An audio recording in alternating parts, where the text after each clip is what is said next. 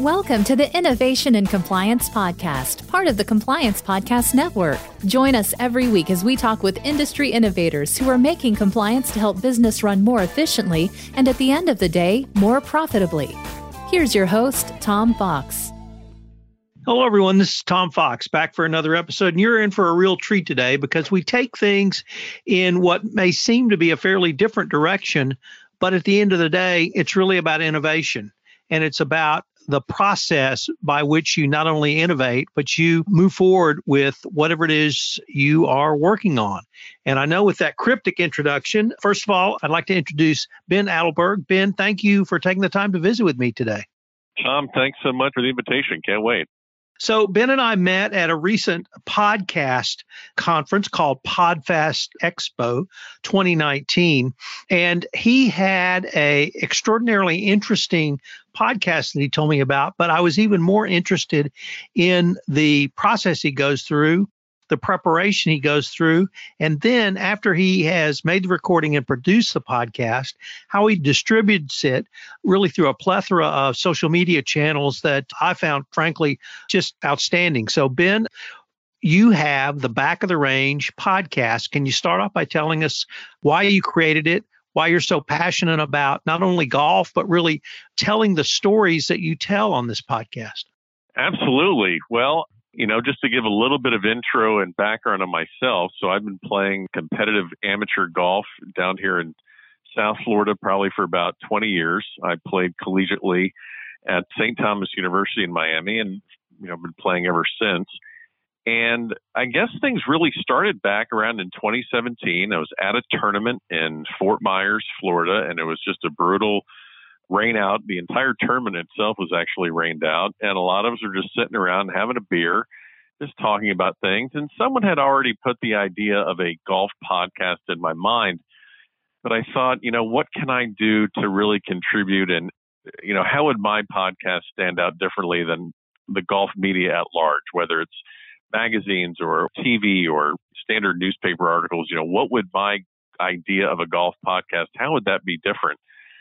And I just was looking around at the people that I was having a beer with, and a lot of them were very established amateurs in the game, very established or maybe professionals that had recently got their amateur status back, and just guys that I looked up to that had played in over 20 or 30 USGA championships or have really accomplished a lot of great things, but their stories maybe weren't being shared on Golf Central or the Golf Channel or an ESPN. But stories, you find great stories in any walk of life. Maybe they're not, at the top of the world rankings, but they're great stories. So I started talking to these guys. They said, hey, what would you think if I started a podcast where we just kind of told some stories and highlighted some amateur golfers and you just shared some of that? And, fortunately, they thought it was a great idea, and kind of things got started from there very humbly.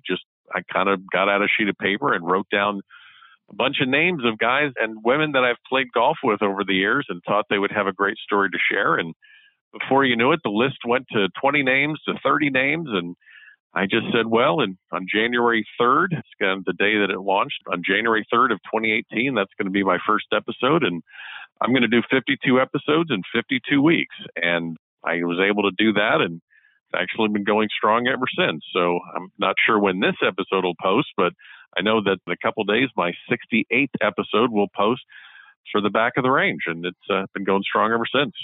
So you've been a wide variety of golfers, what I would say is a famous sportscaster. You've had golf coaches. You have had the world's most famous streaker. Yeah, that was a fun episode. A wide variety of people. But what intrigued me, frankly, was your approach. And some of these golfers are famous and known to people like myself who don't particularly follow golf too much anymore, but others are known really more in the golf community. How do you prepare for such a wide variety of guests? I think the first thing that I try and do is I will get a baseline knowledge of their career, their origins in the game, and really do a big deep dive and get as many facts straight, and will actually get all my facts straight before I ever get them on the phone. So whether that means going to, if they're a college coach, I will go to the University Athletics website, and they have a great write-up usually of any sort of a college player or a college coach. if they played professionally, I'll go check out their victories or their finishes or all of their stats. I'll even do a dive on anything I can find, whether it's going to perhaps their own personal website or their Facebook page or their Instagram. I'll read through their Twitter accounts. I will basically, for lack of a better term, I will do a very deep dive and stalking, so to speak, on the internet and find out every single thing I can find out about them that could potentially lead me into different and unique questions that maybe they're not used to experiencing. So I guess my strategy and how I prepare is I would like to go through the entire episode and ask questions that they've never been asked. Now, maybe it's a lofty goal, but they've been gracious enough to spend, an hour with me speaking and telling stories. I want to make it fun for my guests. And the last thing I want to do is give them questions or take them in directions that they're used to being, asked. I don't want to put them in a spot where they've been at over and over again. So, Ben, I just took a brief look at the number of golf podcasts today, and I don't pretend to know how many there are, but there are multiple. And this process that you've detailed, is that one of the things that you think helps make your podcast stand out for not only the golfing pro and the golfing amateur, but really anyone with a passion about golf? I think if you have a passion about golf and you want to hear stories, then it's an excellent podcast. Personally, I think why it's been so successful.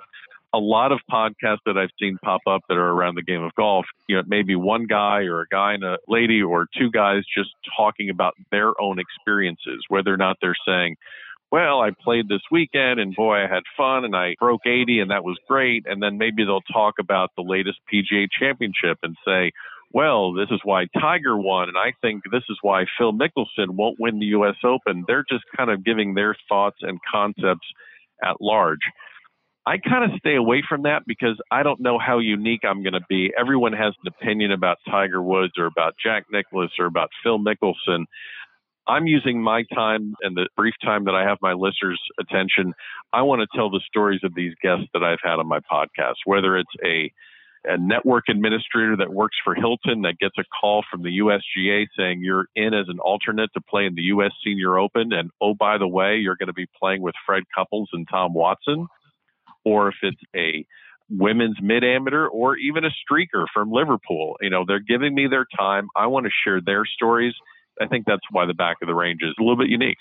Ben, the other thing that really impressed me about your overall social media presence is it didn't stop with podcasts. And I might even say that the podcast is really the start of the way you publicize your guests, their stories, and really everything about this. Could you explain to our listeners who may not be familiar with some of the other tools? They've probably heard of YouTube, but they may not be familiar with Instagram. They may not be familiar with the various techniques you use to publicize each podcast. Sure. Well, I think you're absolutely right. Just building the podcast or posting it or publishing the podcast, that's half the job. It could be the best episode or the most entertaining episode, but if nobody really knows about it, it's just going to kind of sit there. So for every single episode, obviously I have a Facebook page, I have a Twitter page, I have an Instagram page, and I have every single episode being uploaded to YouTube as well. And one of the methods that I use is I will take a snippet of one of my episodes, whether it's a minute long or 30 seconds, but I will find some nice audio of an interesting clip of a particular story within the episode that is a nice 60-second clip, and I will take that and transform it into what's called an audiogram. And that's basically just a picture you're creating your own video, so to speak, but it's a static picture with audio over it. And then I will take that and post it to Instagram stories or in my Instagram feed, or I'll post it to Twitter and I'll put the link to the episode once it's there. So I'm constantly putting it out on Twitter, on Instagram, on Facebook, on all of these social media channels. And a lot of times what I'll also do is I will make sure I tag the person that the episode is featuring, but then also if they're mentioning someone else in that snippet, then I will tag that person as well. So if you'd like me to give you an example of that, last year I had Coach Alan Bratton of Oklahoma State University. He's the head coach of the men's team that won the national championship.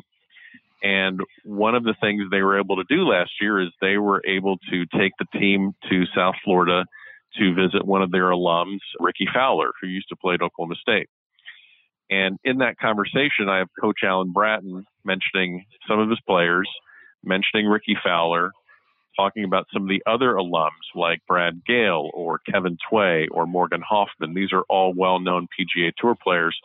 Well, I took that 60-second clip, posted it to Facebook, Twitter, and Instagram, and then tagged all of those people that were mentioned. That way it shows up in anyone following those feeds, and you're just increasing your reach by just taking a little bit of time and thinking your way through how can I get this 60-second clip to as many people as possible. So that's one of the methods that I've used.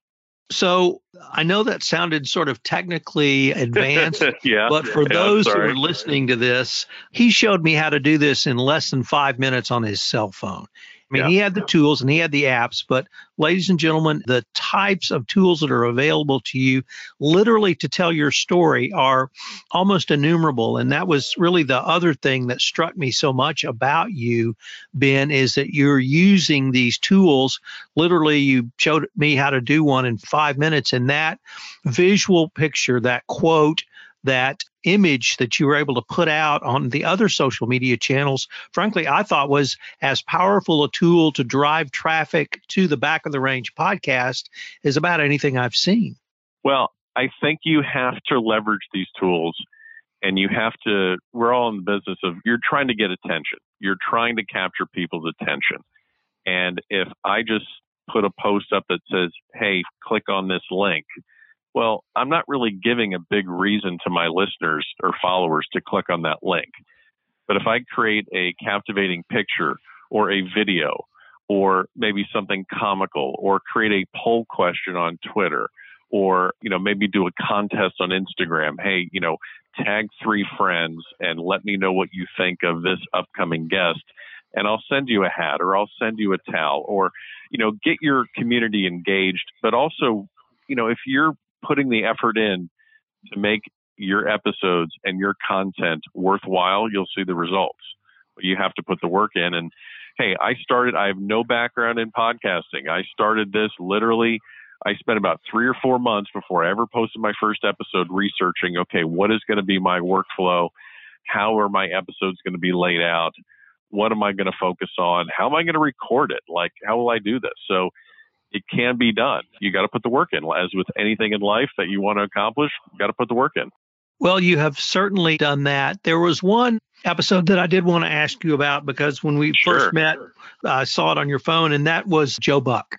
And pick Joe because I know who he is, but also in terms of the people that you have interviewed, they are probably very well known within the golf community, but they may not be as well known outside the golf community.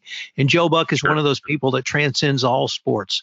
First of all, did your preparation for that podcast change or deviate in any way because frankly, he's so famous? And then when you got in the interview, was the actual recording interview any different than any of your others? So a buddy of mine, it's really actually very funny how the whole thing happened. A friend of mine we know each other just playing golf locally. When he knew I was starting the podcast, he says, oh, well, I can get you Joe Buck. And, Tom, I haven't released an episode yet. And this guy's telling me he can get me Joe Buck, who's called a Super Bowl and, the World Series and everything. And and the U.S. Open, I'm thinking to myself, I haven't done anything yet. Let's just calm down. So, but eventually I said, hey, are you for real? Can you really get me Joe Buck? And he's like, yeah, my buddy or my brother-in-law. And I can make it happen. And sure enough, it did. Well, what I did to prepare for Joe Buck, he has a autobiography called Lucky Bastard. And I listened to it twice. I got it on audiobook and listened to it twice. So I basically read his book twice, and then did a deep dive on all of the events that he's called. And we did the episode right before the U.S. Open last year. So I had some questions leading in, but I was very fortunate. I love baseball. I love golf. So I was extremely well prepared for him. And what I did with Joe Buck that I do with every single guest, I try and show them value right away. And I try and show my legitimacy right away by asking different questions, probing questions, and show that I have done my research because I think once you do that, they respect the fact that, okay, this person is interviewing me, has done his work and taken the time. I think that's something I've done with Joe Buck, but I do that with every single guest. And as far as recording it, truthfully, a lot of times if I get a clean phone line, it seems to work out okay. And actually, the time that I interviewed Joe Buck, he was out in California looking at colleges with his daughter. And for the most part, clean phone call and clean phone line, good reception. And I can kind of tinker around with some of the audio editing and the post, and it kind of turns out okay. Well, Ben, unfortunately, we are near the end of our time today, but this has just been a fascinating visit with you. And I guess I wanted to end with, where do you hope to take the podcast? Well, I'm kind of chugging along and things are going well. I have a lot of episodes lined up for this year. I have some potential opportunities to do podcasts for some other entities, some other golf organizations where they would like me to kind of take the reins for them there. As far as the back of the range, I don't have any advertising quite yet because I don't know. I'm not quite ready for that. I'm going to leave it kind of the way it is right now, but I'd like to get more and more listeners, more and more guests, and just keep taking this as far as I can. Well, I hope some of the listeners of this podcast will go and subscribe. And if they want to, where can they go for more information, Ben? Well, the best place to go if you're in front of your computer is just to go to the website, thebackoftherange.com. That will take you to all of the places where the episodes can be listened to, whether that's Apple Podcast or Stitcher or Spotify. Anywhere you listen to podcasts, you'll be able to find The Back of the Range. And run YouTube, Facebook, Twitter. All that information can be found at the website, thebackoftherange.com. So, Ben, thank you so much. I really enjoyed meeting you in Florida, and I've greatly enjoyed this podcast. And frankly, I think you're going to move the needle forward on innovation and compliance, although it may seem like a stretch for you. So thank you so much. Hey, thanks a lot, Tom. I appreciate it and hope we can do it again soon. If you're a compliance professional looking for a convenient and effective way to fulfill your continuing education requirements, go to fcpacompliancereport.com/courses and choose from 4 hour-long training packages that will keep you current. That's fcpacompliancereport.com/courses.